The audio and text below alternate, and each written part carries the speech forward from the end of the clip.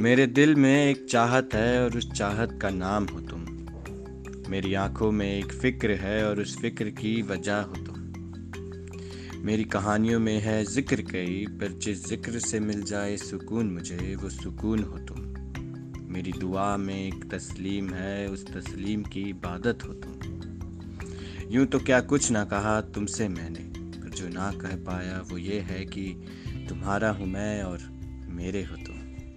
इसी विषय पर इनसेंट्रिक पॉडकास्ट का प्रतिनिधित्व करते हुए अजय चौबे जी, जो कि मध्य प्रदेश के सागर जिले के निवासी हैं, आप सभी के सामने एक प्यारी सी कविता पेश करने जा रहे हैं। इनकी कविता का शीर्षक है मेरे हो तुम। तो आइए सुनते हैं ये प्यारी सी कविता अजय चौबे जी की जुबानी।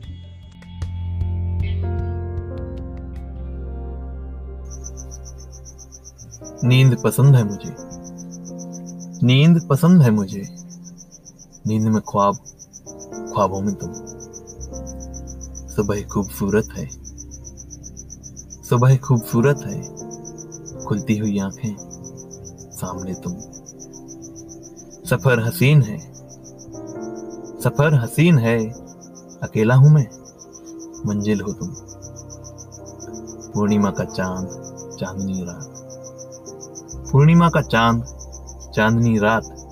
बाहों में तुम। बाग में गुलाब, गुलाब में खुशबू। बाग में गुलाब, गुलाब में खुशबू, खुशबू में तुम।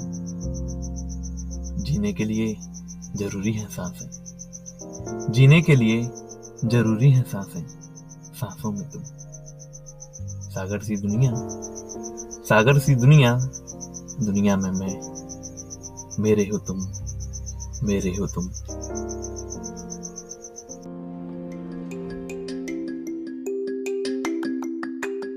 तो ये थी एक प्यारी सी कविता अजय चौबे जी द्वारा। आशा करते हैं आपको ये कविता बेहद पसंद आई होगी। अगर आपको ये कविता पसंद आई है तो आप हमें स्पॉटिफाई पे फॉलो कर सकते हैं और हमसे इंस्टाग्राम पर जुड़ सकते हैं। हमारा इंस्टाग्राम हैंडल है @quotes। हमारे इंसेंट्रिक परिवार का हिस्सा बनने के लिए आप हमें इंस्टाग्राम पर DM कर सकते हैं। खुश रहिए, ख्याल रखिए।